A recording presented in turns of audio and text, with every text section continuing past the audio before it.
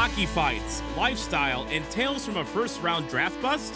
We have it all and more on the Hockey Podcast Network, your home for boutique hockey content and podcasts covering every team in the NHL.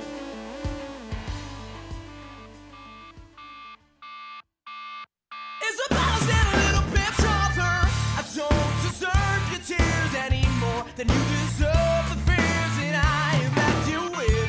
Fear, oh me, I blast your every last tear. She's just a little girl, she knows nothing of this little game we like to play. Ladies and gentlemen, welcome back to the bar, to the down, to the break, to the down. Me and Mikey are here. Mikey still has a child. He has kept his child alive and well. Astonishing, I know. 3 weeks.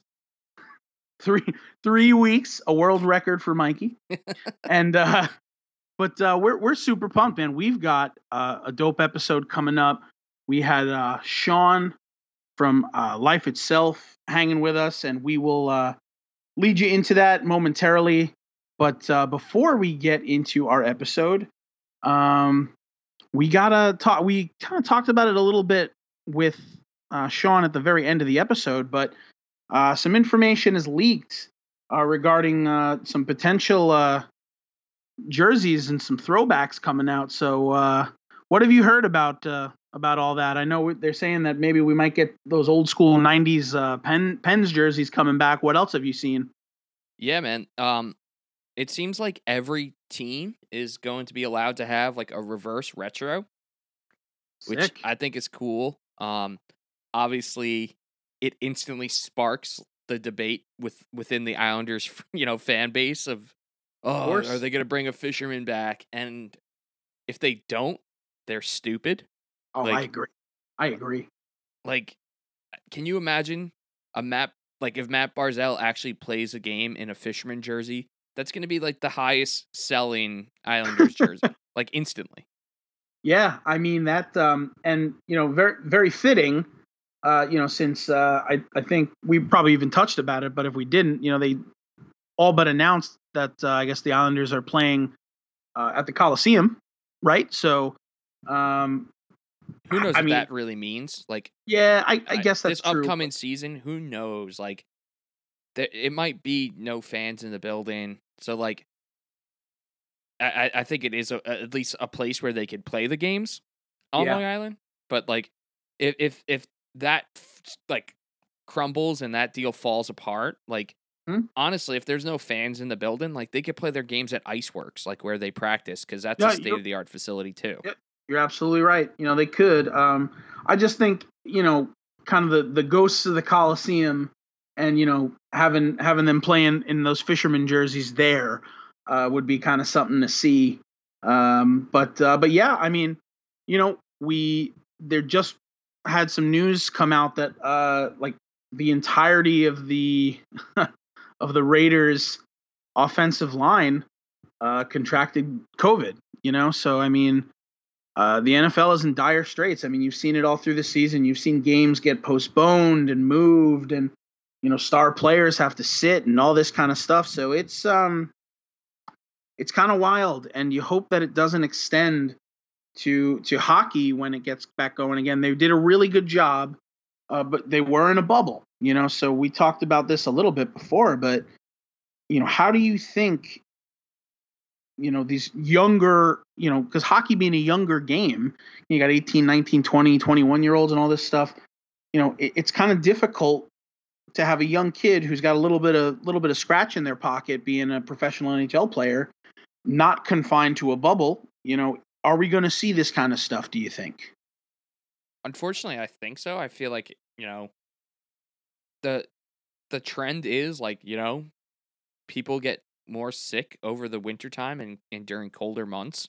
That's true too. So like, even though we're kind of being preached at that, like we're through this COVID, but I think we're not even in the thick of it. And like, I think a lot could change in the next couple of weeks, months. I know that the NHL has already just come out and said that they've postponed like the All-Star week. They've also postponed like the Winter Classic. So like Yep. I think what that is kind of like hinting at is like, that like early January, late December start date might be pushed a little further out than what we Yeah. were hoping and anticipating, Hmm. because it's not like anything's not like official yet. Yep.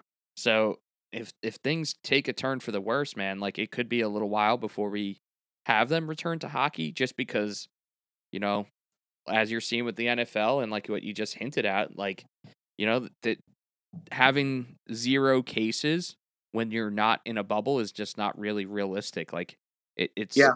we're all going to know people who are going to be affected by this unless, we start to really take it for what it is and like Hmm. take COVID for how serious it is, because Yep. it isn't back to normal life. And I think hockey also has to understand that, and I think that's why they haven't come out and said like, oh, we're gonna have a December 1 start date or a January 1 start date. Like Yep. they kind of want to see what's coming as well. Yeah. The fluidity in it, and at the end of the day, call it what it is. As much as we love hockey and as much of it's a part of our lives, it is only a game. So if we need to, push the start date from January 1 to January 15th or January 30th or, whatever needs to be done to make sure that, we can follow protocols and do things safely, then that's what has to be done. Or, if the season needs to be shortened or truncated again, I mean, that's what has to be done. We were so lucky, really lucky, that we got the past, 2.5 months of this incredible hockey that we got to see, this playoff hockey, dramatic, awesome stuff. But we're lucky. I mean, like, the NHL could have very well just been like, nope, no, we can't do it. Not safe. Not worth it. See you guys next year. But they really kind of put it together in a way that the presentation was great and they did it safely. So that's what's most important to me, because I want to see hockey, but I don't want the Islanders to go on like an 8-game winning streak and all of a sudden they're, due to play the Lightning and, the whole team gets COVID and then all of a sudden it's got to get shut down for 2 weeks. I want it however it can be presented and safe. So we've talked about that before, and I think that's a super important thing. And I think the NHL is committed to that. So, kudos to them. Yeah, man. But, I think having like these fun, silly kind of jersey conversations is just, it's that off-season kind of stuff that it kind of keeps you going through with no hockey. Yeah. And I'm all for it.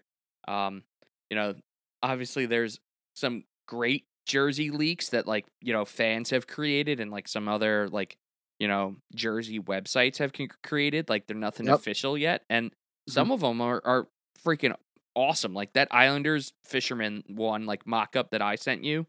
Yep. That I came across, like I would buy that in a second. Like Absolutely. the only thing I think is missing from it is like the lighthouse shoulder patch that used to be on the original Fisherman. Like I would like to see that on that mock-up. I agree. To make it just like even just a little bit better. Sure. The San Jose Sharks one that I saw that came out, like it's like paying homage to the Seals. Like it used to be a team like I don't even know, probably like I think it was California Seals, I think. Yeah, or Golden Seals or something. Yeah. That one's a little bit of a stretch. I like the color scheme that I saw with it, but like the logo doesn't do anything for me. But I think it'd be cool to see like, some of the younger teams that don't really have like retro jerseys per se. Yeah. Like, like the Florida Panthers. Like I think it would be cool if they went back to like their original like John Van Beesbrook jersey. Like, when they were throwing rats on the ice, like that Florida Panthers jersey. I mean, like, and the funny thing is like I would love to see that, and I would love to see like, like the Avs like play a game, in Nordiques jerseys, Well, like dude, like no joke, there have been like some people who have surfaced some like promo photos that they've come across, and like Okay. you could see that like there's like baby blue gloves, Wow. but like some like Colorado Avalanche fans are saying like, oh, that's like from the Stadium series, but like others are like, I don't know, like it could be a Nordiques like kind of throwback, which yeah, that'd be cool as hell too. I would love that. I would really love that, man. Like I would love to see, that kind of stuff. The teams that have moved around. Like obviously, like the Dallas Stars playing in North Stars jerseys. And even like defunct teams, it would be kind of cool. Well, I mean I guess that doesn't really have a like a line of sight, but unfortunately, but like any of that kind of stuff would just be super cool. Just to, even if you saw it for a game or two, just to kind of harken back to the old days. The Winnipeg Jets playing like in an Atlanta Thrashers jersey. Yeah, exactly, a Thrashers jersey, or there's another team that moved that I can't think. Well, technically, the Winnipeg is weird because Winnipeg moved to Phoenix, and then when the Thrashers were like just a straight up expansion team, I think, and then when they folded, they ended up like moving to Winnipeg again. So I don't know. I love that kind of stuff. It's super cool. Whenever I would play, NHL video games, and we talk a little bit about that with Sean too. I would always use like those like throwback jerseys and stuff like that. I don't know, man. I love it. I totally love it. But enough of our yammering on and on. We got a great interview coming up with Sean from Life Itself. Super duper great band, heavy band. You'll hear us talk with Sean, who I'll call him out on it. We're in our we're kind of in our pre-interview state, and he's like, well, guys, and just ask me questions, and I'll try my best to follow. I'm more of a question and answer guy, and my man regales us with stories and all this stuff. So he's definitely not giving himself enough credit. It was an awesome interview and great to talk to him. So really, check out our playlist. We're going to have some Life Itself tunes on there, and you can really hear how dirty heavy they are. Awesome shit. Hope you enjoy our interview with Sean, and we will see you on the other side of it. Hands up, don't shoot! Hands up! Everything I ever see is just a fucking stain. Life on repeat, dreading everything. Don't let this get to me. Won't let this get to me. We will be pulling the strings. Authentic to force me negativity. Don't let this get to me. Won't let this get to me.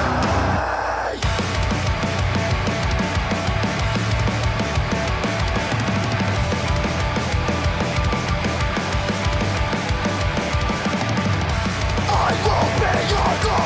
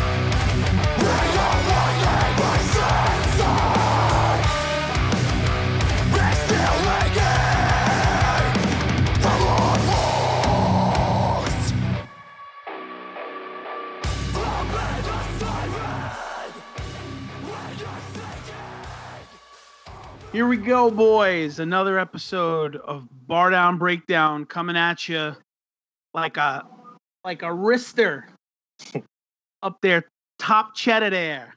And we've got our buddy Sean from Life Itself with us, hanging with us. He's going to talk a little bit of Devils hockey and a little bit about their newest release and that heavy shit. Sean, what's going on, man? How are you? Good. How you guys doing? Glad to be here. Excellent, man. We're doing good. We are in the thick of it. Obviously, we've removed from the end of the season, hitting free agency, trades aplenty. Have you been keeping up with any of the moves the Devils have been making? Anything you got to shout? Anything you're excited about? Have at it, man. The best I can. Obviously, Devils haven't really existed in many months, but I try to keep it up. They've been doing some trades, some good signings, some good stuff in the draft. So I'm definitely excited for what this year's going to be. Now, yeah, for sure. You guys got Corey Crawford from the Blackhawks. How are you feeling about that? Because I know that you had what's his name, Mackenzie Blackburn, Blackwood. That kind of for people from the outside looking in, came out of nowhere, and everything that ended up happening with Corey Snyder, you were just kind of like, whoa, you guys kind of put all the chips in for him, and then we're benching him for this kid that a lot of outsiders who aren't Devil fans had no idea who this kid was, but then I figured that he would just be the number one guy, but then you guys go after Corey Crawford, and it's like, all right, so I guess Crawford's going to be the number one guy, or maybe they'll do like one of the 1A, 1B kind of situations. From what I'm told, I thought, originally, like when I first saw that signing, there was definitely a lot of good goalies that were available this offseason. As people kept getting signed, I guess the days were going on in free agency, I was getting more and more disappointed that they weren't picking up anybody good. But Corey Crawford's still a good guy, good veteran. I thought it was going to be more of like a tandem, like maybe they're going to split the season 50-50. But actually today, I forgot where I read it, but they were saying that Blackwood is still going to be the number one, and they're just looking at Crawford to be the number two guy to kind of mentor him and just kind of show him the ropes a little bit. Okay, yeah. And I was talking to Anna from Fearless today, and I was like, hey, as long as you guys just keep Corey Crawford away from Rise Against shows, like everything will be all right. Do you know about that story? Refresh my memory one more time. So because it'll be good for the episode. Yeah, a few years ago,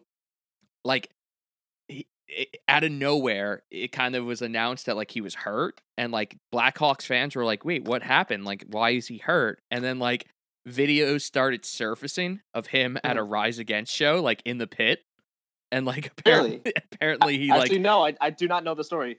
Yeah, and apparently he shattered some either his leg or a knee or something from being at a Rise Against show. Oh my god!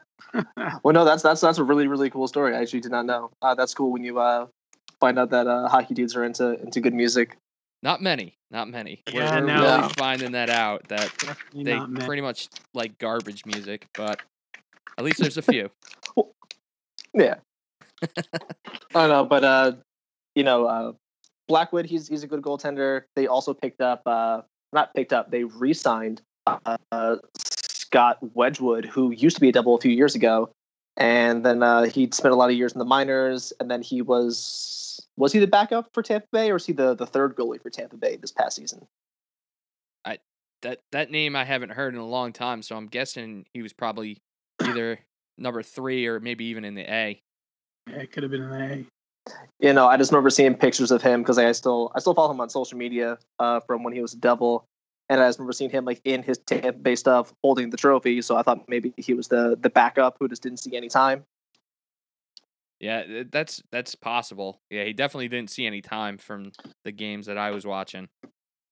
Yeah, no, but when he was Devil, what was his record? I think everyone hailed him as the next Martin Brodeur because his first 2 starts he won, and because he was 2-0, everyone thought that he was going to be some great prolific goaltender, but it turned out that was not the case. He's still definitely a minor leaguer, but good guy. He's got a good style. If either Blackwood or Crawford gets hurt and he gets sent to the show, I'm definitely gonna be excited and gonna be rooting for him. So it's kind of interesting to think about, because talking, Crawford and Blackwood. So Blackwood is an RFA, and to date, I don't think he's struck a deal yet. I'm sure it's going to happen, of course. I think he was tendered an offer. I don't remember what the details were though. Oh, and did he accept the offer, or is he? I don't quote me if he did accept the offer or not. I just remembered X amount of players were tendered offers, and he was one of them. Yeah, typically, like you see, like everyone that's an RFA in the team, like they'll throw an offer, and then some guys will go to arbitration, some guys will figure something out. But you'd have to think that he'll get a decent sum of money. He's young, he's good. He's really going to be your guy going forward. But you guys have your work cut out for you. I mean, 3 of your top guys, next year are UFAs, and I mean, I'm sure that's going to be your goal to sign them. That being, I think Palmieri, I think it's Zajac, and as one other guy, I can't think of who it is, but so looking at the amount of space you guys have, I was just kind of messing around with Cap Friendly before, and I mean, you guys got we already have plenty of cap space, even like right now. Yeah, exactly. So I'm sure that you'll be able to make it happen, but when you've got a lot of your your kind of your core of players that are up for free agency, it's always, do they get re-signed, or does the team get kind of shaken up, and how does it look from there? So for you guys like Palmieri and Zajac, I think Murray too, are all kind of looking for a better payday. So next season, what are you expecting? Are you expecting all these guys are going to stay on the team and get paid, or you think they're going to go elsewhere, or think you're going to try to make moves for them? What do you see for the future? I see Palmieri staying with the Devils. From what I hear, he definitely enjoys being here. I forget. I think it's Milltown. He's a Jersey boy, so I think he would like to stay around here. Okay, there you go. So I see him getting a nice payday, getting a nice contract. Zajac, I don't know. I don't remember what his cap hit. I think it's like 5.5 mil, something like that, or $5 million. I think he's expensive, yeah. But I think when they originally did that deal in the first place, a lot of people were upset because they didn't think that he was worth it. Mm-hmm. But nowadays, everybody's getting $10 million contracts. So when you really think about the grand scheme of things, $5 million really isn't that much. Yeah. But he's getting up there in age, so I don't know what they're going to do with him. Personally, I like him. I think he's a good two-way player. He's great for defense. I don't remember what his plus minus is, but he's obviously a fan favorite. From the last group of dudes who went to the Stanley Cup final. Mm-hmm. So I would like to see him stay. And you said Murray, like Ryan Murray, who we just picked up in the trade? Yeah, I think he's just you got him for a year, and then there's someone else that I can't think of that is a forward for you guys. It'll I'm sure it'll come to me at some point. Who's a UFA? Yeah, well, he'll be a UFA next year. But I'm not sure. Know. Like I said, it'll come to me at some point, and I'll yell it out probably right we're in the middle of talking about Poison the Well or something. And I'll just be like, him, So. Yeah, because right now we got I think like the top 12 guys is like Hughes, Hischier, Palmieri, Gusev, Zajac. Gusev, yeah. Okay. Oh yeah, that's right. They only signed him on a 2-year deal. Yeah. I don't know. Honestly, I wasn't very impressed with his first year. Yeah, so, yeah. I from the little I've seen in following the Devils, I know it was a little lackluster. And then I guess we'd be remiss if we didn't talk about the PK experiment. And I know he's really divisive amongst Devil fans talking about it. So based on that long sigh, I have a feeling you have an opinion. So he's a character. Yeah, for sure. But having good character in your team doesn't always translate into wins. Mm-hmm. Because what is he? I think it's a $9 million cap hit for someone who's a minus 21. I know people think that plus minuses is kind of arbitrary, but from all the games I've watched, I've seen a lot of blunders on his end, and I don't think that it's going to be worth it. Oh yeah. I see a trade coming at the trade deadline next year with him.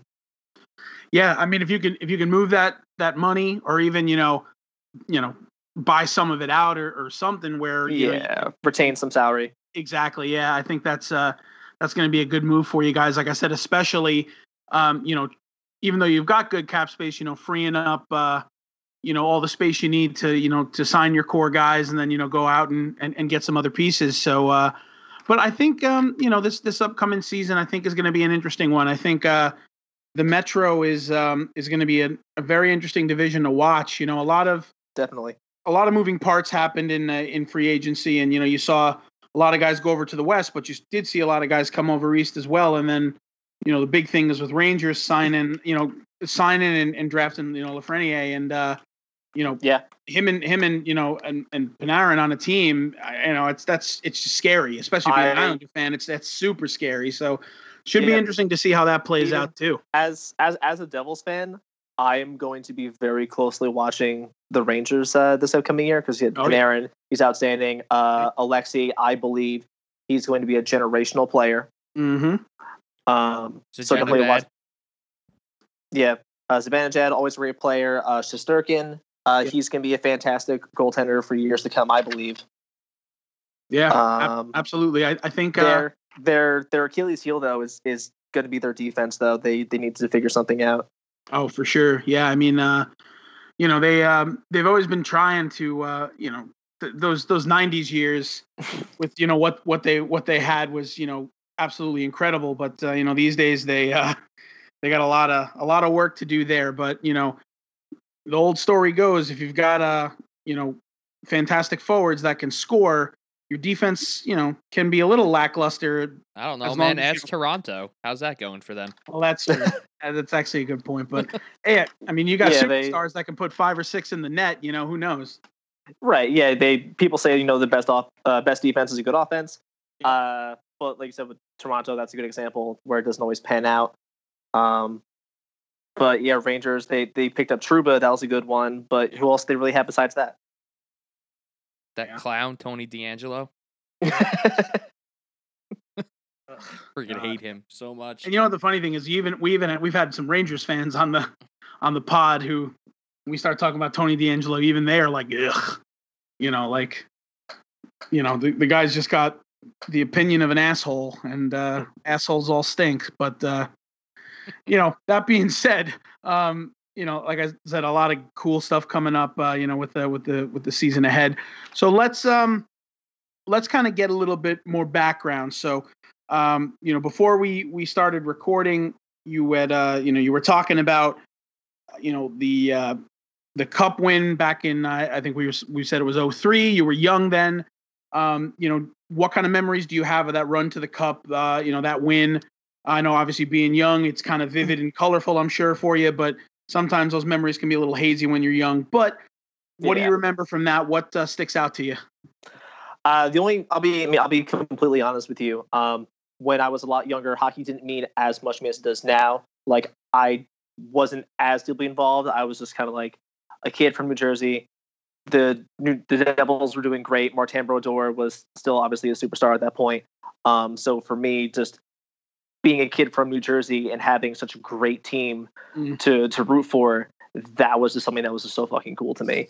Yeah. But again, like the details were kind of hazy, where now I follow everything very closely. I kind of follow the team with a fine-tooth comb, and it's very unfortunate because the team back then was way better than the team that we've been dealing with the last several years. Oh yeah, for sure. Including the 11-12 season where they went to the Cup final. That still wasn't even as good of a team as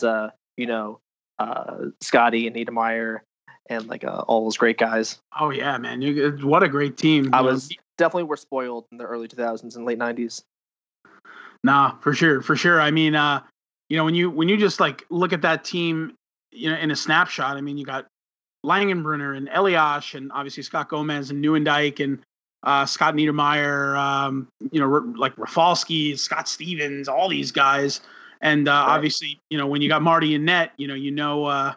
He basically a third defenseman. Hell yeah, exactly. But Marty, I mean, what a storied career, and it's one of those guys that you just have all the respect in the world for. And I kind of like when you move away from some of these older hockey players, and I don't mean to say older in a bad way, but you move on from them. They're not in the present state of mind.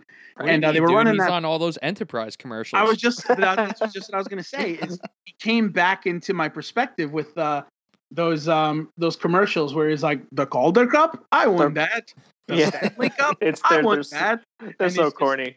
They're so bad. Super corny, but I mean, like, what a no truer statement than a premier goalie. But guys got to make money. Even watching the hockey playoffs. I mean, how many times did you see that stupid Whitney and Bissonnette commercial for like New Amsterdam vodka? I think I could cite that commercial in my sleep.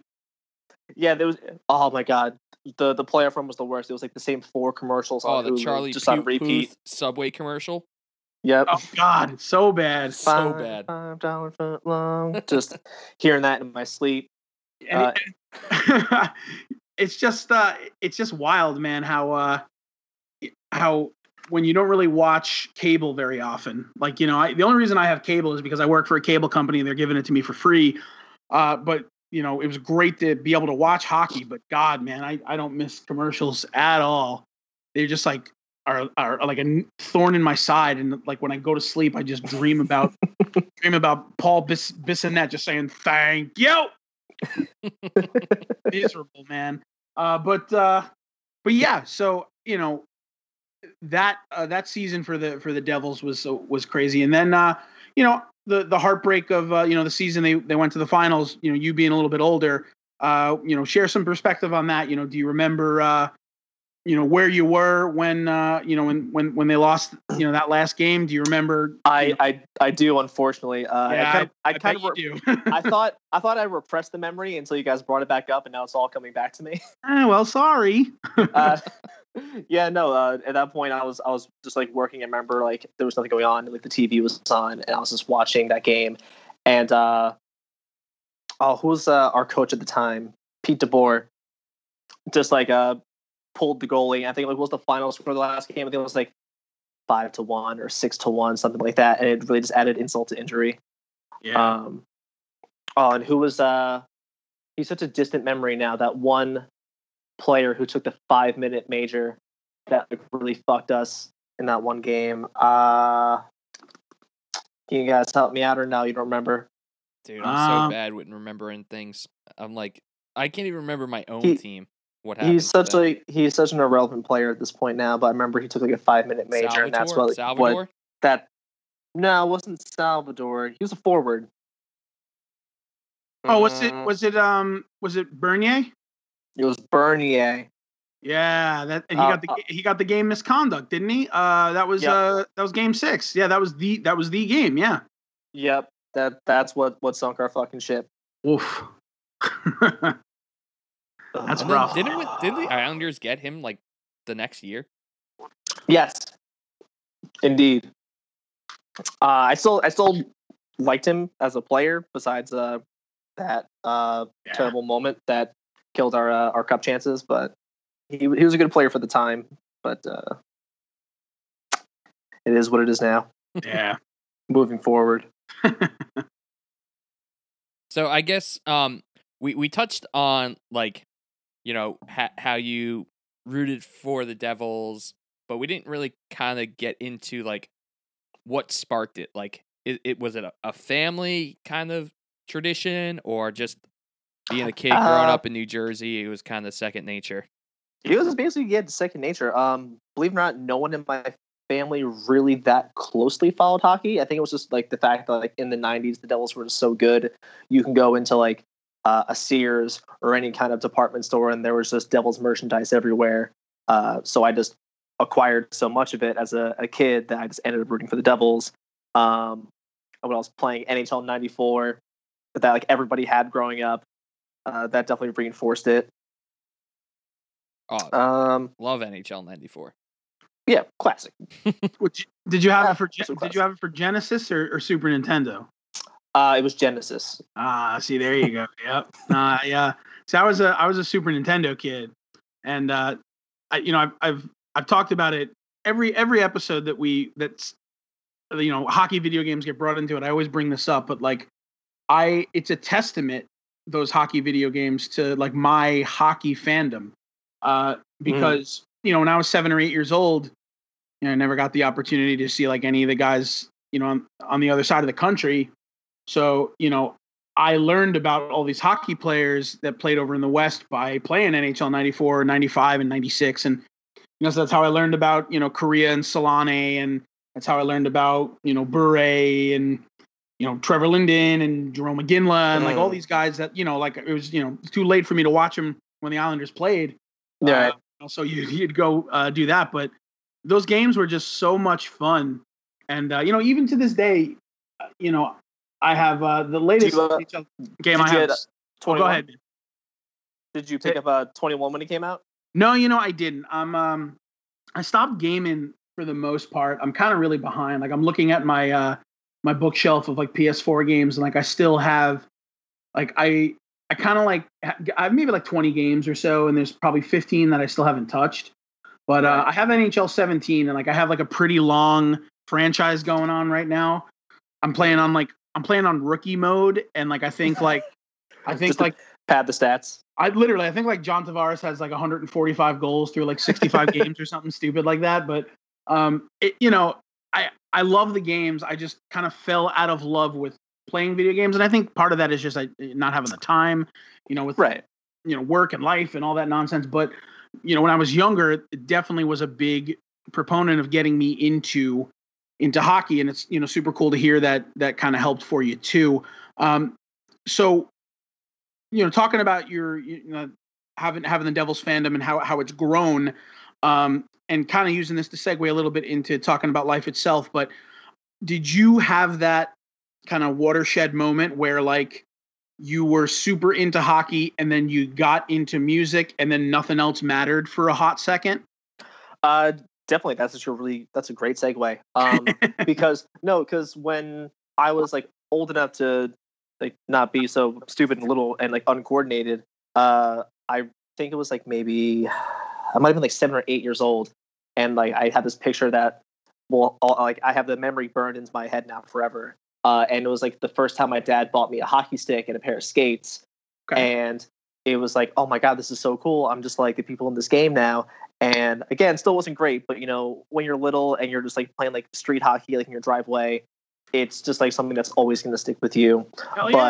But unfortunately, I grew up in a really, really small town in New Jersey, and we didn't have like any kind of hockey programs in any of my schools, so I didn't get to actually like play for any teams until I was a lot older in life. So then also simultaneously being parallel with my love for hockey was my love for music of all kinds. And I think a couple of years after that was when I got like my first guitar, and I started taking guitar lessons. And then I would be so obsessed with like watching bands on like MTV2 and like Headbangers Ball and things like that. Absolutely. And then definitely in my teenage years, that's when it became all about playing music and finding kids in my high school that like this kid who grew up in my town who played drums, and like I started my first band in his basement and like things like that. Dude, I love to hear that, man. That's what we love to hear. That's you'd be so surprised at how many people we've talked to who really bring that up. They're like, oh, I had this period, when I was like 16 or 17 where I really started to get into music, and I just thought sports were lame, and I just couldn't care less about it. And then everyone ends up going through that period, and then when they realize that like you can like more than one thing, and like it's totally cool to be into hockey or football and also play music, they always come back to it and have a better appreciation for it. Yeah, definitely. Like it definitely all came full circle later in life, and I had a deeper appreciation for sports and for music to be able to do both. And it's great that nowadays it's kind of funny that like most people like both. And they, like you go to like a hardcore show and you'll see, 10,000 fucking kids in hockey jerseys. Yep. Absolutely. Which is where this whole concept was born out of, is, the whole idea that, there's a tremendous contingent of people who love hockey, who play hockey, who kind of live and breathe the sport, and also live and breathe, getting in the van and going on tour and all that kind of stuff. So on that note, so Life Itself, I'd love to hear about what got you into hardcore. So was there a specific band, a specific memory, like a transition from like, loving a certain kind of music, and then like you heard your first record and you were like, yeah, this is where I need to be? I think, yeah, definitely. When I was, I think probably when I was like in the 7th grade, 8th grade, like were my first heavy bands I started listening to. It was like bands like weren't even that heavy for the time. It was like maybe, I think AFI was like my first exposure to like quote unquote heavier music. Okay. And then I think like after that was bands like Atreyu and like Bleeding Through. Okay. Were bands that like, I started to get to when I was like very, very young. And this is a great name drop. Hopefully he'll listen to this later. My cousin Mickey played in a hardcore band. He was a few years older than me. And when I was like a freshman in high school, he was a senior in high school. And he was like, hey, what are you doing this Friday? And I was like, I don't know. What do you mean? He was like, my band's playing a show at this VFW hall. I'm going to pick you up and you're going to come. And I was like, oh, okay. And it was nothing. It was nothing like Atreyu. It was nothing like bands like that or like Bleeding Through. It was just like real hardcore. Like basically it was like his band sounded like Terror, I think at that point. And that was my first exposure to music like that. And I was like, wow. This is cool. Like I was like 13 years old and basically there by myself. But the fact that like I came to the show with him, he was like, this is my little cousin Sean. He's cool. Don't let him get too hurt. And then from there, it took off. Awesome. So I know you said you're from a small town in Jersey. Where in Jersey were you from? I grew up in this town called Keyport. It's 117 on the Parkway. Okay. And it's less than a square mile big. Wow. Now, I guess like the next biggest like city or hub in Jersey to you would have been where? Are you guys familiar with Middletown? Yeah. Okay. Sure. Yeah, that's probably the next like town, like just where like you just see a sign and you know what it is or where it is, or maybe after that would be like a Red Bank or Asbury Park. Okay. So it's funny because Jersey has all these different pockets in it, and based on where you are in Jersey, there's like I feel like there's different musical allegiances. So like if you're kind of like Cherry Hill, like right across the bridge, like you kind of like you rep Philly. Right. And all the people that are the Lifetime heads and Thursday heads, that rep New Brunswick and like and then like the Trenton scene and all that kind of stuff. So like where did you found that you fit in the best as you were kind of coming up musically and growing up? Well, when I was growing up, Red Bank actually had a really big music scene. Awesome. I don't know if you guys have ever been there or not. It's a pretty cool town. But there are virtually no venues there anymore. Like, there was the Internet Cafe where like a lot of hardcore shows would happen. I'm pretty sure that's like a Urban Outfitters now. Or there was like another place called Chubby's. That was like a really cool venue that had great hardcore shows. And I think that's just like some like 5-star restaurant now. Like all of the places just got bought out, and there's pretty much no music scene in that town anymore.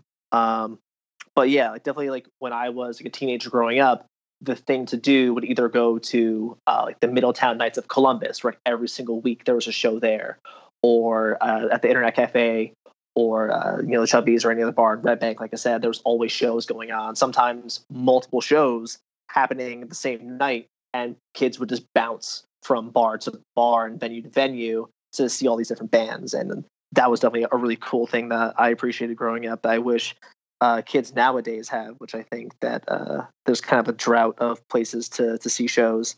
Oh yeah, you're absolutely right. Pre-COVID, of course. Yeah, pre-COVID. Yeah, right. So there's drought everywhere now. Yeah, Long Island was a lot that way too. We had a lot of small venues. Me and Mikey basically grew up at this venue called the Downtown. Was like kind of right in the middle of Long Island, and I think it's like a Croxley's Ale House now. And these smaller venues that had these incredible shows. We had the opportunity to see such cool stuff, and it's gone now. And Long Island was great. Yeah. I was afraid to hear that. What was it? I think Revolution recently closed down. Yeah, they did. Yeah, Revolution was. I remember Revolution before it was branded Revolution. That was what was that? What was it called, Mikey?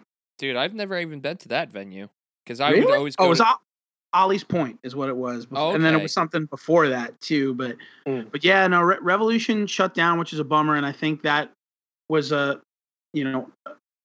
biggest factor was obviously COVID, and it is great that now you're seeing a lot of the save our stages stuff kind of come into fruition. With a lot of artists realizing that if we don't save these venues and stuff, that once the world gets back to normal, no one's going to have anywhere to play. Right. It's really, really scary. It really is, and especially it's super scary for bands that may not be as established to just give a call to the big venue in Philly or the big venue in Manhattan or Brooklyn. Right.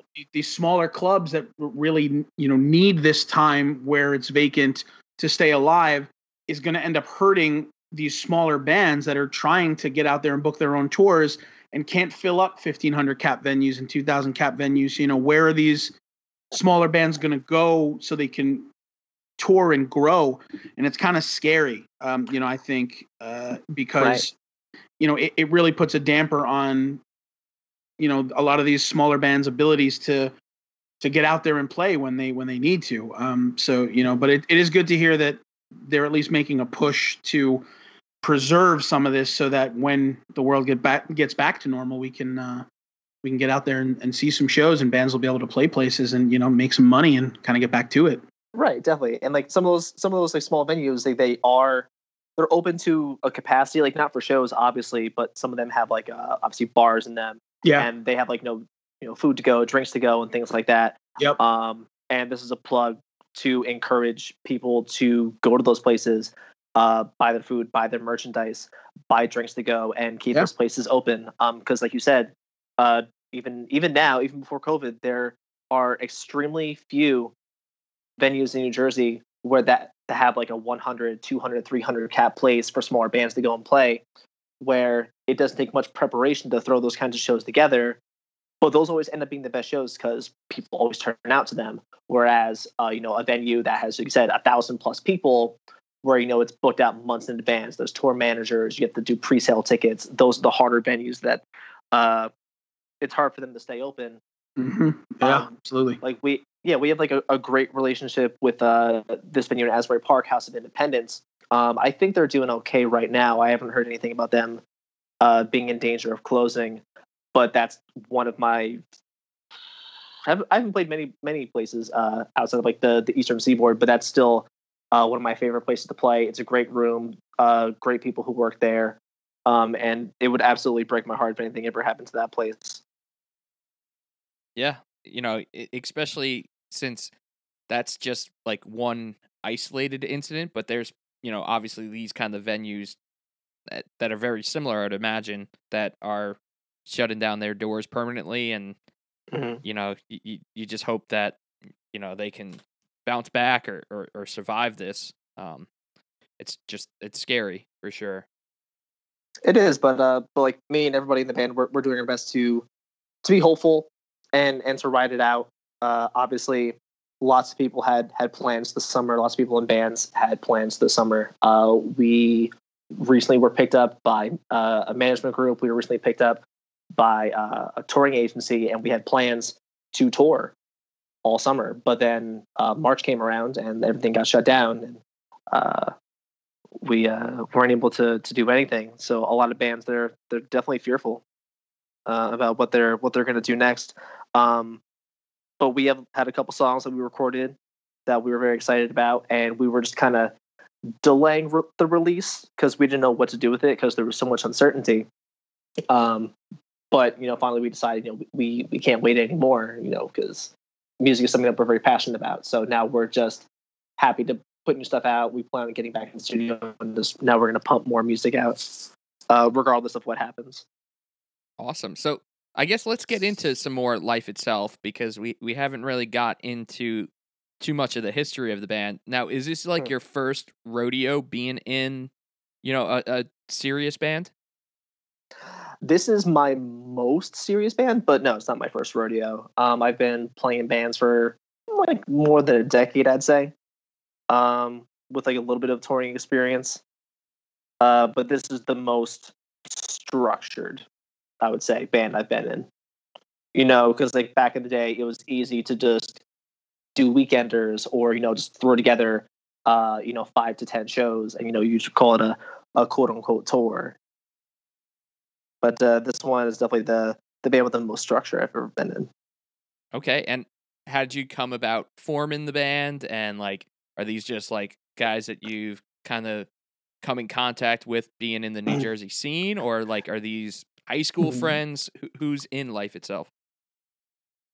Well, the drummer Joe, he's actually been my friend for about 15 years. So I'm very happy that he's in this band. He wasn't originally. It took a lot of convincing to get him to leave his old band and join this one. But it actually has to do with hockey. So it's very funny that we're talking about this, the way Life Itself formed. I went to a pretty much like a thrift store that sold like old hockey equipment when I was like getting into hockey like a while ago. And get Ray, and we just became casual friends from just me being in the store all the time. And eventually he was like, "Hey, are you in a band?" I was like, "Not in this moment, but why do you ask?" And he was like, "Oh, I have like all these demos of like some songs. Like, do you want to listen to them and let me know what you think?" I'm like, "Yeah, sure." And I'm listening to them for the first time, and I was like, "Wow, I really like all these songs, and I know exactly how I would write lyrics to any of the songs." So I reached back out to him. I was like, "Hey," I was like, "would you be interested in like getting back together one of these days and maybe like do some demos and to see what happens?" He's like, "Yeah, sure, absolutely." And then we just got some friends together that he knew to record some demos, do some like small shows, and it just kind of worked out that we just kind of had the same flavor of music, we just like the same things. And then I'd say probably about a year later, we recruited Joe. He finally got to the demos. He really liked them. And we got together for some practices, and then, you have to like be in the same room as guys in order to get that vibe. I think that was the problem with him. He just didn't feel the vibe right away. But once you just get like a good group of dudes, that's when you know that you find something special. Awesome. And, yeah, that's how it started.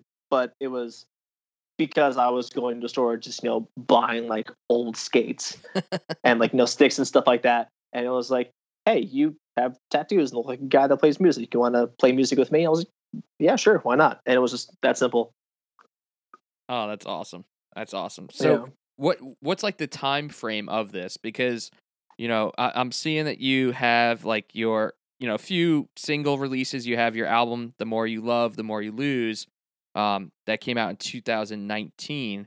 So like, when did Life Itself really start to form like the what you consider like the band now? Like, I mean, me personally, I say about 2017, I think was the year, like when we started like doing the demos of the stuff that was on The More You Love, The More You Lose. But the band really kind of became like a cohesive unit probably in like 2018. Okay. So Yeah. you're still fairly, young. Still young. You're still kind of rookies at this. Now you did kind of mention the singles that you have been dropping recently. I guess, can you tell us a little more about how those came to be, and like, were you recording them pre-pandemic, or did you actually get into the studio like in the middle of all of this? We actually started doing pre-pro right before the pandemic broke out. And then we actually had to hit pause because we couldn't get into the studio, because that's when like the whole world kind of went into shutdown mode, in the middle of March. So we, like, beginning of March, we had the pre-pro of everything done. and then the middle of March was when we were supposed to go into the studio to go to Graphic Nature. And I think it was Will Putney who told our engineer, he was like, yeah, no one's allowed into the studio right now. You're gonna have to do something else in the meantime. But we were so adamant about continuing the recording process. We recorded, I'd say at least about half of it at our producer Matt Guglielmo. We went to his house and tracked guitars and tracked the vocals, and then just kind of sat on it for about a month or so until we were able to go into the studio finally to track drums and whatnot. So we kind of did everything backwards from what you'd think, because most bands obviously start with drums, but that was actually the last thing that we ended up doing. That's actually kind of piques my curiosity a little bit. So how is that managed? In what way? So so if you have if you have your drummer coming in, even if you tracked drums, I guess what I'm asking is the nuances of having a drummer come in last. Was it hard to work backwards, or did it just kind of fit for you guys? No, actually it was pretty smooth. We had really good pre-pro drums, they were programmed. Okay. And yeah, no, the recording process for guitars and everything went incredibly smooth. For me, the vocal tracking was a little bit difficult. Okay. And then I think drums were actually, if Joe was here, he can tell you, the drums went super easy for him. I think he did both songs in less than 2 hours. Oh, wow. He was in and out. He flew through that. I was very impressed. Excellent. Yeah, that I know. I've seen that with some bands where they go in and they have them the drums programmed. Yeah, exactly. And I've heard of horror stories of getting programmed drums that are nearly impossible, especially with post-hardcore and hardcore bands that are almost impossible to replicate because of the way that they're programmed and stuff, and horror stories about just not being able to get the exact kind of flow that you wanted. But it's cool to hear that it worked out for you guys. I just it comes to mind there's one buddy I had who I used to write some music. I used to write MIDI music back in the day, and there was this big website where a lot of guys came together and collaborated and shared music. And there's this one guy who specifically did that, but he wasn't a drummer, so he he programmed things that were literally not playable. And and he was yeah, I've gone through 5 or 6 drummers to try to find someone that could do this stuff. And it's well, bro, it's because you it's not playable. No drummer. Joey Jordison drums. Yeah, right. Exactly. Just absurd stuff. But that's super cool.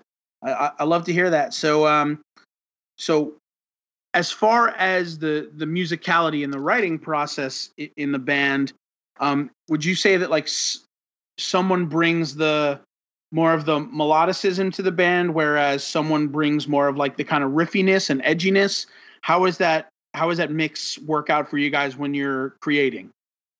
Well, when we did The More You Love, The More You Lose, it was this kind of our guitar player had these songs. I was they're pretty much perfect. Don't change virtually anything to them. Okay. They're good. I will just drop the vocals on it. And then when we went to the studio, Joe did his own drum thing. He obviously, because he wasn't in the band at the time, he's all right, cool, I'll join this band, but I'm gonna do the drums the way I want to do them. Yeah. And they came out great. But then when we did our last previous single, Grayscale, and then the new ones that we've been working on, that these are more of a cohesive group effort when it comes to the music. Even with the lyrics, it was a big group effort, which is something that I've never been used to. But they worked out. I think these singles are pretty great. Oh, for sure. So why don't we talk about those singles? So you have Away From It All, which has the. Let me pause you right there, because I know I sent you the songs. Don't name drop the second person. We can allude to it, but we can't mention it. Gotcha. Yep. No, totally understand. But it also does have another feature. So are these essentially just going to be singles that stand alone by themselves, or is there a bigger release that they will be a part of? For Away From It All, and then the next single, these are just going to be standalone singles, just as like bridge stuff between the last album and the one that we're going to be working on for the summer. But yeah, so we have those two, and then I think we're going to be working on another two that we're going to be going to studio during the winter. Those may or may not ended up making the record. We're still not too sure yet. We haven't really talked about it. But the first two, they're going to be singles. Gotcha. And do you plan on doing a video for the next single as well? It's tough because as you can see, the Away From It All video did not have Brian in it, unfortunately. Mm-hmm. We tried our best to make it work, but him being up in Connecticut and in the midst of lockdown, it was just really hard for him to come down. So it didn't really work out. For the next video, I think for the next video, we're just doing like a visual. I guess that's what you call it, what bands have been putting out lately during the quarantine. And if it goes over well enough, maybe we can do a video afterwards. Maybe we can talk the other person into coming to Jersey to do the video. We'll see. Okay, very cool. It's not that far if they wanted to cross the bridge. All right, so you dropped the hint yourself. I like it. I will drop hints all day long. I will just not say their name. And do you have a time frame for when it's coming out? Yeah. We're aiming for Thanksgiving. Okay. For the next one to be out. So not too far. Cool. So I know the first single you just dropped with Brian from Currents. You guys have played with Currents before, right? Yeah, a couple times. Okay. So what was the tour looking like that you were going to go on in like March? Did you have like bands that you were hitting the road with? I don't really remember who we were planning on going on the road with. It was nobody big like that. Like, were you trying to hint like maybe if it was with Currents? Try that'd be nice. Brian, Chris, if you guys want to make that happen, that'd be a cool thing. But no, it wasn't with them. That'd be cool. That'd be very cool though. It was just gonna be something small, just because like you said, a band as young as we are, it's hard to make more connections until you get that road experience. That's what labels and stuff like that want before anything else can happen. Oh, absolutely. Like, so I know that you guys are fairly new. Have you done like full East Coast, or are you still staying pretty much Northeast? I've done some tours in the past. They were, like I said, like in like years earlier, it was much easier to book tours because there were so many more venues. Like, there was like small bars or, VFW halls and stuff like that. So it was much easier to book tours back then. You didn't really need like a touring agent to make those things happen.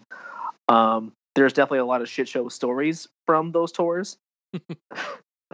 But yeah, no, I don't know. Well, I mean, if you're gonna tell us that there's some shit show stories from those tours and not regale us with one, would you like an anecdote? Oh, dude, I would love an anecdote because one really comes to mind, and it's fucking great. So are you guys familiar with Danbury, Connecticut? Unfortunately, yes. Good. So that is historically fucking weird there. Yeah. Oh yeah. Nice people, but they're all fucking weirdos. Yep. And a few years ago, we were on like a makeshift tour, and we were playing this place called Heirloom Arts Theater. It was like a show that we just randomly picked up. Yep. It was with Within the Ruins and The World We Knew, if you remember those guys. Of course. Yeah. We had we had Tim on, who I think was in The World We Knew. Really? Obviously, who's now in Fit for an Autopsy. Fit for an Autopsy, yeah. But awesome. No, great. I love to hear that. Yeah, keep it going. Yeah. So we picked up a show in Danbury, Connecticut. We were in, I think we might have been in Long Island the day before, like some like weird hall, and we knew that our show the next day got dropped. So we literally were just like asking people at the show, like, "Hey, we don't want to go home. Can you help us find another show, like just to pick up tomorrow?" And someone's like, "Oh, go to this place, talk to this person, it'll be great." So we show up, we get to the venue like as soon as they open, and we're like, hey, we're this band. We're from out of town. Our tour, like this date got dropped. We want to play your show today. We don't want any money. You know, we'll play first. We don't care. And they were like, all right, great. Because back then it was just that simple, apparently. But yeah, they're like, all right, cool. So yeah, you guys can play doors. Just show up, play, set up your merch, and you know, it'll be great. And that ended up actually being like one of like the coolest shows like we ever played. Like it was a really great venue. I don't think it exists anymore though. But like we had, you know, all the kids that did show up at the time, they were great. People bought stuff. They were talking to us. And I'm like, all right, cool, great. Well, after this, we're going to leave and, you know, go to the nearest Walmart parking lot, sleep there until we had to go to upstate New York the following day. Mm-hmm. But some kids there were like, oh, if you want, you can come stay with us. You know, you can, you know, shower. We'll feed you guys. You know, give you whatever you want. And we're like, yeah, maybe we'll think about it. Same thing with the promoter came up to us like outside, like after the show, and he was like, "Hey, I just want to let you know, you guys were great. I was really, you know, impressed by you guys, you know, being such young kids. I want to take you guys to my place, and I want you to, you know, sleep here. I'll feed you. You guys can shower, do whatever you want." And we're like, "Oh, that's weird. Someone just offered to do the same thing to us before, but you know, we'll get back to you." But we really weren't interested. We just wanted to do our thing and just move on to the next show, move on to the next state. So we reached Walmart, and it was a really hot summer night. Some of us were sleeping in the van. Some of us were sleeping like, out on the asphalt. And I remember falling asleep on the asphalt outside in the sleeping bag. And like about 4:00 in the morning, there's a car parked in front of us with the headlights on. And obviously it wakes me up. And I'm like, oh, maybe it's like the cops or something. You know, I really don't know what this is. And it's the promoter from the show. Whoa. And I was like, hey man, what are you doing here? And he was like, oh, I just wanted to check on you guys, see how you're doing. You know, I just really couldn't believe that, you know, I offered you a place to stay and I offered you all this stuff and you chose to sleep in a Walmart parking lot. And we're just trying to make excuses. You know, I was very startled. And he's like, all right, well, you know, whatever. I was just getting food. I was just passing through. And cool. Well, good luck. You know, hopefully we'll see you guys soon. And he moved on. Next day, we're all at like McDonald's. We're charging our phones and whatnot. And my friend calls his dad, and you know, he tells us at that point, you know, we don't know anything about Danbury, Connecticut. And I think there's like, is there a prison there or like a mental asylum there that's like really famous? Yeah, I think it's a some sort of a like a psychiatric hospital or something, if I'm not mistaken. Yeah. Right. Yeah. So I think that's what it was. And what we later found out was the place where both the kids from the show and the promoter, it was basically like a crack den where they all live. There's this weird hardcore crack den community in Danbury, Connecticut. And good thing we opted not to go there because I don't think we would have made it out alive. That definitely sounds like you ever see the movie Green Room, like something that probably would have happened to us. That is gnarly, man. That is I thought really... he was going to be like, yeah, I was going to offer you my wife or like something weird like that. Come here and have sex with my wife. Yeah. No, but no, we looked it up, and where the venue was, where they lived, and where we were was about 20 miles in the opposite direction. So he was lying when he said he was on his way home. He went very much out of his way to that Walmart to find us. Dude, that's the very eerie part. Oh, I think I can live with like not knowing what his intentions were. Yeah, I feel like I need to take like a nice cold shower right now because that really creeps me out. But and you know what the funny thing is? I mean, like I bet if you pressed more people, like I'm sure a lot of bands that have gone through and played at Heirloom Arts in Danbury, Connecticut, probably have very similar stories about like some random weirdo following them around. Come stay at my house. I have pickled food for you. Definitely. Like, Jesus, man, that is yikes. But yeah, no, Danbury, that's a weird place, man. Hat City, they call it, because apparently it was like the like America's top place to get like hats, like in What? like 20s or 30s. Yeah, I'm not even lying. It was like one of the hats? top. Yeah, like it was one of the top hat manufacturers in like the entire country. That's a weird thing to be proud of. Right? Exactly. I mean, you know, what else you got in Danbury, Connecticut? You got hats, you got creeps. It's all fantastic. So I just have one last question for you. And it really comes down to, you know, 2020, we've been in this, you know, shit storm of a pandemic, and it's been rough for everyone. But, you know, the one thing about it is, you know, some people have had more time to kind of explore, you know, new music and explore new media and all this kind of stuff. So for 2020, you know, if you could just pick, we'll just say like 3 records that you know, even if they're not hardcore records, if they all are awesome, but like 3 records that you could say that like you found in 2020 that like you can't stop listening to, that have helped you get through, you know, Easy. all of this craziness. Yeah. Easy. That's very easy for me. All right. So first up, we got the new Alpha Wolf record. Amazing. Okay. I'm not familiar. I got to check that out.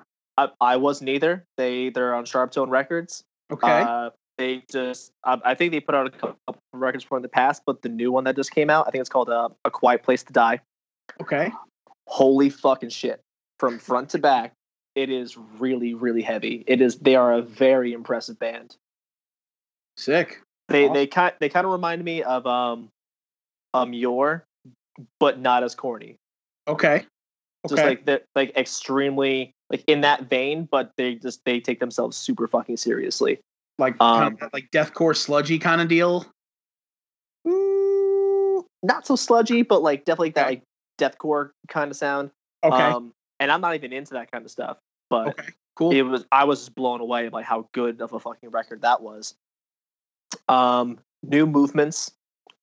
Because like obviously our music isn't completely heavy. There's obviously some emotional stuff that revolves around our sounds. So new movements, that new record that just came out, that's really great. I just gotta interject because I've been listening to that record ad nauseum, and it's kind of funny because every time I play through the record, I end up finding like a new song that on that record that like I love. So when I first, you know, heard the record in full, you know, I kind of was hanging on to the singles, and then I ended up like, you got through the record and I listened to, you know, I hit Seneca, and I was like, this one hurts, man. So like I was on Seneca like over and over, and then I hit 12 Weeks, and I was like, this one rips too. So that's one of those records that I just keep coming back to. But love to hear that one, and if I don't know if Ira, if you're out there, I hear you're a sports guy, and I hear you want to come onto Bar Down Breakdown. So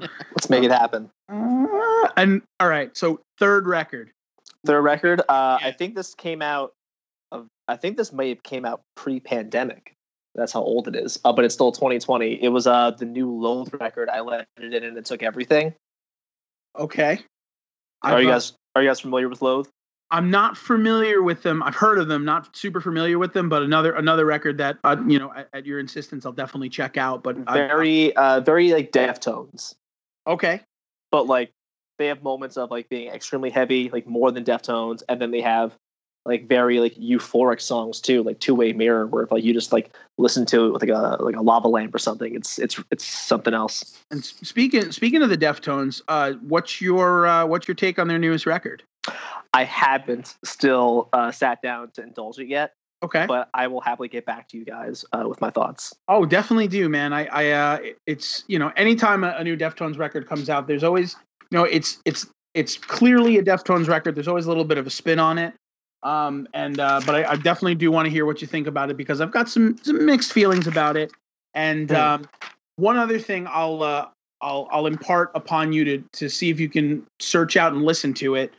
Just because I listened to it today at someone's recommendation, but Greg Puciato from the Dillinger Escape Plan put out, you know, obviously if you're into that kind of stuff, put out, of course, a solo record and it's wacky, man. It's probably as wacky as you'd expect that, you know, beefed up maniac to put out, but it's like it's like experimental metal, a little weird, some of that like kind of Dillinger, like mathy stuff in there. But then like right smack in the middle of a record, there's like a song that like honestly could be on like 100th, like one of the newer 100th records, or like a New Balancey and Composure. Shoegazy.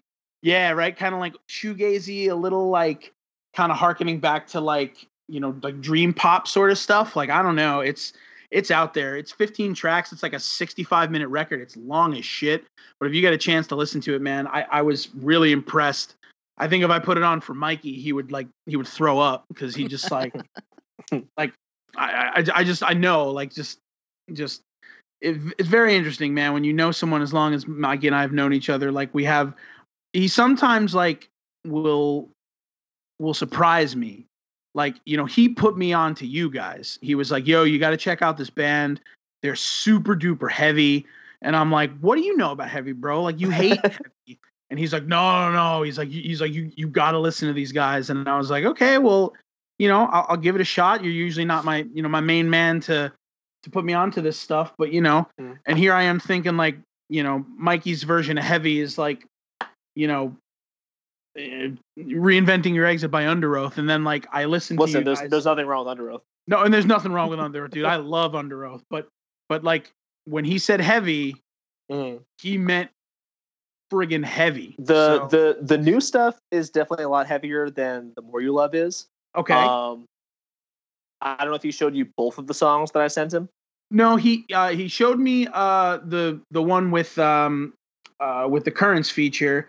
I have not had send him the other one. The other one's even heavier, and it's really good. Yeah, you know, Mikey told me, you know, a little bit about that track, and you know, I'm definitely interested to listen to it. I definitely think, you know, it's a doozy. Yeah, sometimes you got a badge and sometimes you got a bullet, but you know, it's a doozy. Wow, you just went and did that. Yeah, we got to edit it out. We can edit it out, but you know, no, it's good. Keep it. But yeah, no, I'm stoked to hear it. You know, anything that you know is as heavy as you guys. You know, I always love to branch out to, because you know I grew up getting into hardcore with, you know, bands like Poison the Well and Hope's Fall and Shai Hulud and like all that kind of melodic hardcore. So like that is love Shai, love Poison the Well. Oh, dude, and like that is where my love lies. And then that's our music. There's actually we actually covered Nerdy if you look it up on YouTube. Oh, that's awesome! I got to check it out. And you know what the best thing about it is? There's a little bit of a revival of that style of music. I mean, like right now, one of my favorite hardcore bands is Counterparts. You know, it's just like melodic hardcore. I'm not buying the hoodie. You shouldn't buy the hoodie. It's a $100 hoodie. I don't know if anyone. Sorry, I had to. No, that's fine. I don't know if anyone out there is following this, but like Brendan from Counterparts, who also I heard you might be a Leafs fan, so if you're listening to this, you should come on the show too. But yeah, there's a $100 hoodie out there that Counterparts is selling, and like their lead singer is defending it, but also not defending it, but also defending it. Yeah, him and Manny, they're interesting characters. Obviously, like I said, they record at Graphic Nature. If you guys are familiar with that studio, we also record at Graphic Nature. So it's interesting to brush shoulders with bands and people like that. Absolutely, yeah. And from what I could tell, they're wacky guys. I think they're Torontonians. I don't know if that's what you call. I don't know about Toronto specifically, but they're from Ontario. Okay, so Ontarians, San Diegoites. But dude, love to hear it, man. That's awesome, and I'm really, really excited to peep that track and you know, just kind of follow you guys and see what's next for you, because you know, I think that you know, based on the production of the stuff that you have out, you know, what I see from people that are interacting with you, you know, you guys have like a tremendous future, and you know, we really do super appreciate, you know, the time you've taken to kind of be on here and chat with us. Mikey, you said you had like one final question you wanted to throw before we lead it on out. Yeah. So with all the talk of these reverse retro jerseys, do you hope the Devils bring back the little bit of green accent? If they went full green, nothing would make me happier. Okay. I love the retro green jerseys. I know that's a very unpopular opinion, but if they brought those back full time, I would be stoked. All right. There you go. And that's that on that. That's all I needed to know. Didn't have to think twice about it. All right, man. Sean, it really has been a blast. I appreciate you coming on. Absolutely. Can't wait for the next single to drop around Thanksgiving time, and to continue following along and seeing what else life itself has for us. Awesome, guys. It was a pleasure being here. All right, man. We'll talk to you soon. Thank you. Be well. All right, peace. You too, man. Bye. The world is spinning away. I know I've seen this before. Now every day is the same. Can you help me? I'm locked away in my room. It's getting hard to ignore. Like an open wound. Can you help me? Years spent with your voice stuck in my head. You can never save what you love in the end.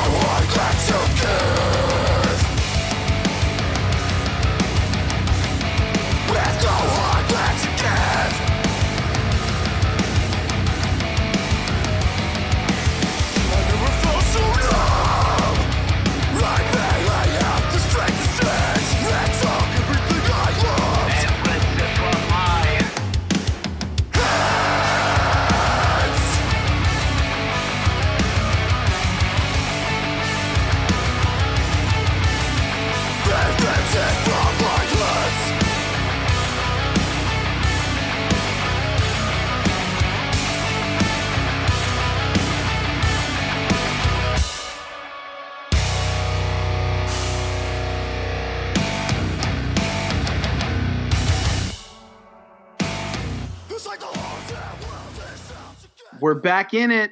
Mikey, thank you for telling me about Life Itself, because they're dope. I can't wait for their new music coming out. Their new single, that they just posted up, and the one that's going to be dropping in about a month or so. It's going to be fantastic, man. It's going to be, it's just, awesome Look at me stuff. taking the reins. Like, I feel like the past year I've definitely turned you on to more music than you've turned me on to the last year. Yeah, I would agree with that. There are definitely a couple of bands that have gone into my my listening repertoire that you've been able to unearth and uncover, and for that I appreciate it, man. It's not always easy. Well, I shouldn't say that. It is easy, but it's time consuming to try to find a lot of new bands. You go through Spotify, similar artists, and all that kind of stuff, and hope you find something cool. But you've definitely put me onto some cool stuff, man, and I can appreciate that. I can also appreciate the fact that you've expanded your horizons. And I, in our interview, I made fun of you for it, and I'll probably still make fun of you for it. But, the fact that you would even listen to like a song from a band as heavy as Life itself is kind of a testament to, your horizons broadening. So I think that's super cool. Yeah. Speaking of horizons broadening, like it took every ounce of me to actually go and listen to that Machine Gun Kelly pop punk album. Just because like I've been seeing it like popping up everywhere. Yeah. And people are saying like, oh, like this is great pop punk. I'm like, is it really great pop punk? So I did listen to like, I haven't listened to the whole album yet, but I did listen to like the singles off of it. Yep. And it's definitely something that you could put on like a tailgate playlist or something, like, and it would kind of be appealing to the masses. Okay. A little more like poppy than maybe we like. Okay. However, it does also still have like some like R&B and like even like hip hop flares in it, which is kind of cool. Like I kind of like that direction. Sure. So I'm not going to write it off as like being awful, and I'm not going to like say it's the best pop punk album I've ever heard, but like it's cool. And like I don't hate Machine Gun Kelly as a person. Like I think he's kind of cool. Like he had that show Roadies that I thought was pretty cool. He had obviously the Motley Crue like mockumentary that they did. Yeah. I thought that was cool. Like, absolutely. I think he's a cool dude, and I think he does like actually enjoy like alternative music and like this genre. Yeah.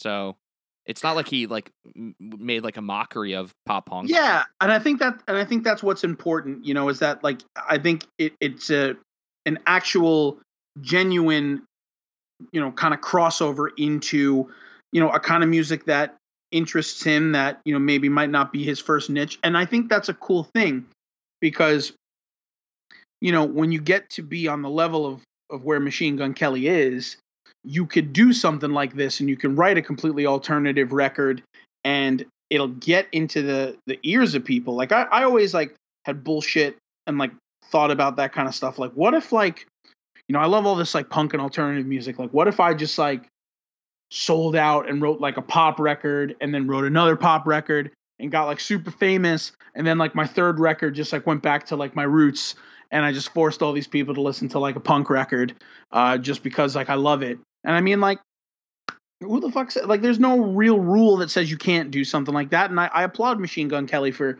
doing something like that. I'll be honest, I haven't listened to it yet. I'm going to give it a spin. Now we need just like Post Malone to follow in his footsteps, because we do know that Post Malone's like into this kind of music too. Oh, I mean, one of the coolest things that I ever saw Post Malone do was when he did that Nirvana set, with Travis Barker. I mean, like that shit was spot on, man. I mean, it was super cool. Did you get a chance to check that out? Yeah. I'm super, like, I've been a Post Malone fan kind of since he came onto the scene. Okay. I just have a lot of respect for him and, how he's kind of, bringing a little edgier, like, hip hop onto like top 40 radio. Yeah, he's a super talented dude, is Post Malone, and and then I think that's something that Post Malone and Machine Gun Kelly share. Like, even if you don't love what they create, they're talented guys. They're talented musicians. They're some of their music is a bit overproduced, and some of it is written by other people, but they are talented enough where they can cultivate this great stuff and kind of bend the genres. So I think that's super cool. What I also think is super cool that we kind of started and put into our rotation is we are going to keep you abreast with what's going on with a little segment called Former Fridays. Now, what we're doing is we've had so many guests on over the almost 90 episodes we've had, and to keep you up to date with what's going on with our old guests, we want to let you know when they have new music, new singles, new records dropping. So every Friday, Friday being the day that records come out, we're going to just remind you of the guys we've had on the show, the new music they got going out. Make sure that you go and, save their music, download their stuff on Spotify or Apple Music. Get those plays up for them because a lot of cool stuff is on the horizon. We've got tomorrow. I think we've got our homies in Dear Youth, right? Are officially dropping their record now. Yeah, isn't that right? Well, so this would now be past Friday. Friday, that's right. Because this is our episodes. I'm sorry. I'm talking about Friday the 23rd, which to me is tomorrow, but to future me is behind us. But at any rate, that new record is coming out, which we are super excited about. They had given us the opportunity to give it a spin, and it is such a great record. It really is. And, but there's a lot of great stuff coming out, and we'll compile all that for you tomorrow, or to us tomorrow, to future you guys and future us whenever. I don't know. I'm starting to get twisted, man. This is weird. It's parallel realities. I'm not sure I like it very much. I kind of want a blanket and a hot cup of tea. Touche, man. Yeah. Just someone hold me accountable for this, because I really feel passionate about this, and being able to just, kind of put on some people's radars the new music, especially from our former guests who we love so much. So I just want to make sure that I keep up with it. So if I slack, or if I'm it's Friday at 5 p.m. and you're like, wait, where's my former Friday? Hit me up and just be like, yo, Mikey, get with it, because I got a crazy life right now. But I do want to keep that up. Also, as we've mentioned on past episodes, those Bar Down Breakdown 32-ounce bottles came in. We are going to be selling them for cost. So I know on the previous episodes we were saying $39. We're going to sell them for $25. Just move them. Get them to the people. Get them to you beautiful people who we love so much. We don't need to make money off of you guys. So we're going to sell them for exactly what we paid for them, and get them out to you. Listen, eventually we want to make money off you guys. Yeah. We're coming for you, chicklets. Yeah, we're doing it. But then we also got some shirt designs coming your way with a sweet collaboration. We can't wait to be able to officially announce that. We've hinted at it, but we're going to make an official announcement. That's coming soon. Just cool stuff. Yeah. As always, working with the Hockey Podcast Network is a blast. Oh yeah, man. Yeah, and if you get an opportunity to jump over to the Hockey Podcast Network and check out all the other awesome content that they've got going on, because they've got a lot of people on the network that we're really proud to stand next to, that are doing a lot of great stuff. A lot of really interesting, cool interviews, a lot of cool content. So go make sure, if you haven't had the opportunity to get on with the Hockey Podcast Network and follow all of the other content creators and all the other awesome podcasts. We're very, very thankful to be a part of that organization, and to be step in step next to all these people that are doing great stuff. So, go out there, get a chance, go listen, enjoy yourselves. Former Friday, water bottles, shirt designs. We got it all coming. And I am very, very happy to be a part of this enterprise with my good friend Mikey, who has kept the baby alive for 3 weeks, and I'm very, very, very proud of him.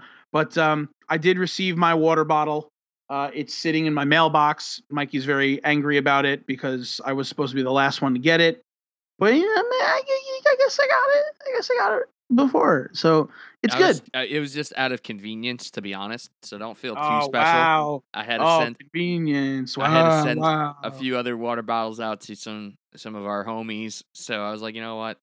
I'm at the post office. Might as well try to make Tom's day. Wow, Danny at the post office.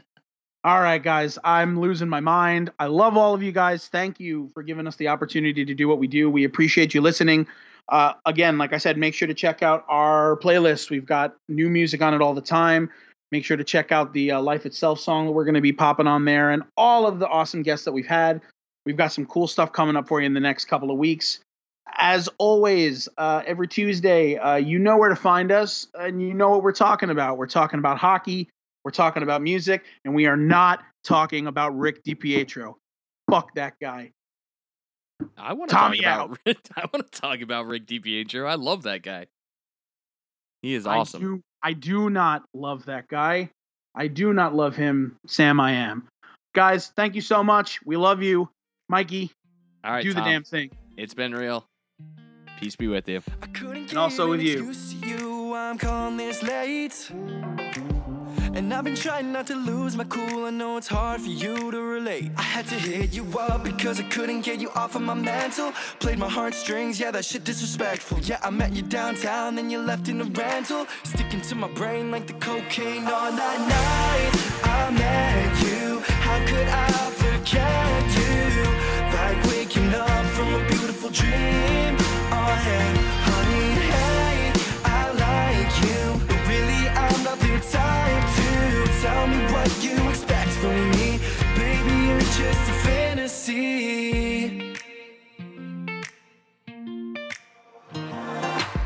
Last night was a blur to me. I think I lost my phone, I think I lost my keys. If I recall a single thing, it's how you looked from your head down to your feet. I'd do anything to live in that moment. I'm not begging, but baby, I'm hoping that you'd stay until the morning. On that night I met you, how could I forget you? Like waking up from a beautiful dream. Oh yeah, honey, hey, I like you. But really, I'm not the type to tell me what you expect from me. Baby, you're just a fantasy. And I know you make believe, but I think I'm going crazy. Tell me how you got me questioning my sanity. Are you real to me? Is it a fantasy?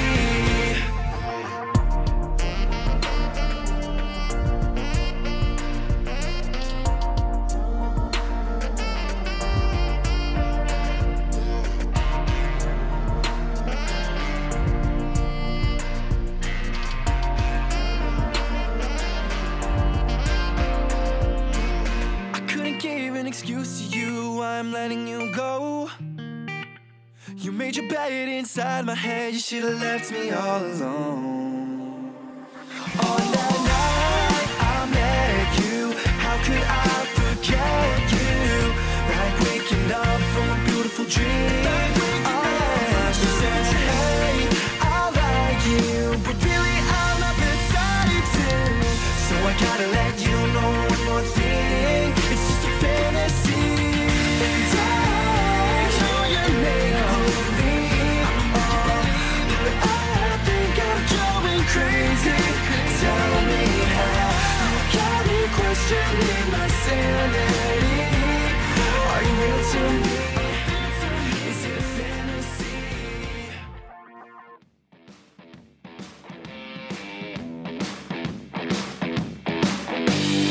Hello, bonjour, hello, hi, heya, and privyet, hockey fans. Welcome to the Europuck podcast, the show where two Brits talk all things European hockey as part of the Hockey Podcast Network. If you want to keep updated on all of the latest news, scores, or standings from across the European hockey world, you want to get some insight from some very interesting guests discussing their stories with hockey and how the sport grows around in Europe in different interesting places, or if you want to keep updated with all of the leagues across Europe that are either playing, have been suspended, cancelled, delayed indefinitely, then do check out our latest episodes of the Europuck podcast every Friday as part of the Hockey Podcast Network. We have a YouTube channel, the Europuck Podcast, and you can listen to us wherever else you get your podcasts. So check us out every Fridays, and we'll see you there, folks.